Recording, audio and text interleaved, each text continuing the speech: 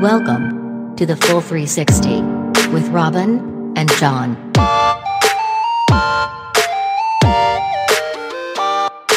John, undersea cables, like telecommunications cables? They run under the ocean floor? Yes, yeah. Yeah.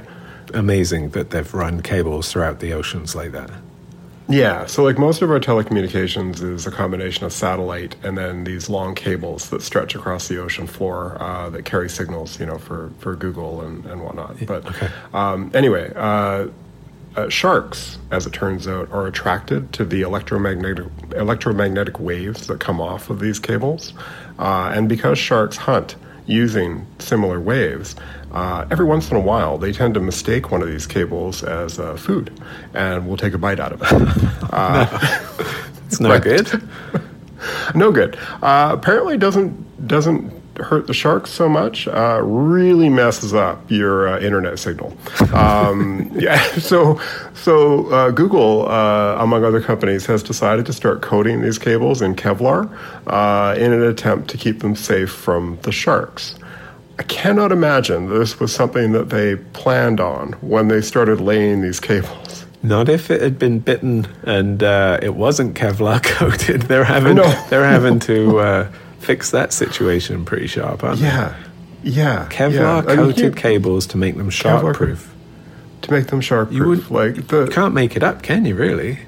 You really can't. No. When they're sitting around a meeting room trying to decide how, I would imagine how they're going to get the cables laid would be the biggest obstacle. Yes. But you're not going to be planning on sharks, right? They're down there, but you think, why? Why would they do that?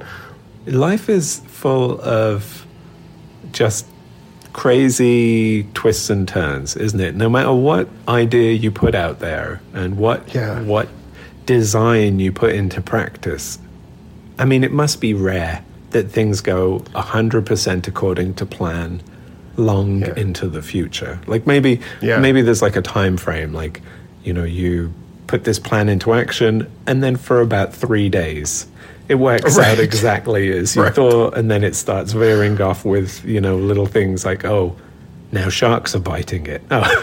You're gonna have to pivot a little there. I feel like it's like when you hold something tight, right? When you hold something close to you, say you're out in the wind, right? And you've got a kite, and you got that kite with you. You got it under your arm. The wind's not moving that. But you're going to go fly your kite, right? And then you let your kite go, and as it first moves away from you, it's still pretty close, right?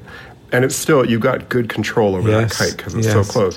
But the further it drifts from you, the more you're going to get that wiggle, that randomness, right?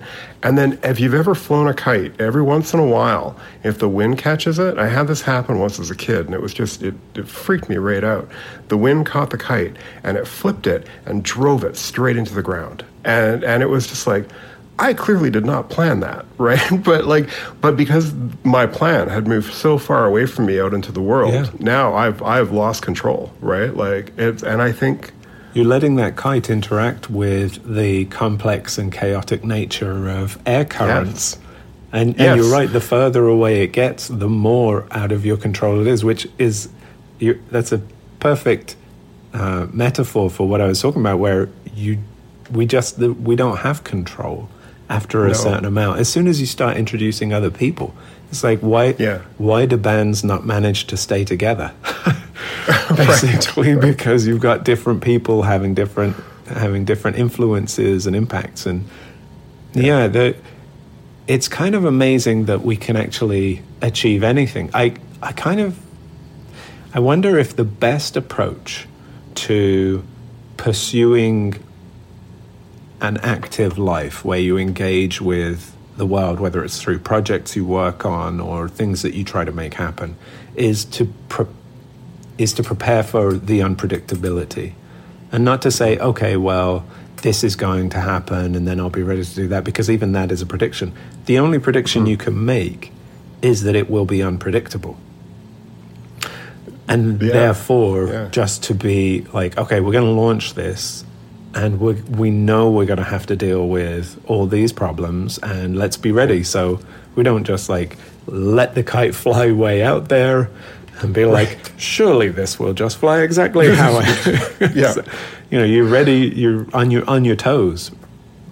And it's not even like the being ready is like you can't plan for every eventuality, right? Like I think it's being ready in the sense of like the just being open to it will go wrong. It will go wrong to whatever degree, but it will go wrong. Or wrong is not even the right word, but it would be different.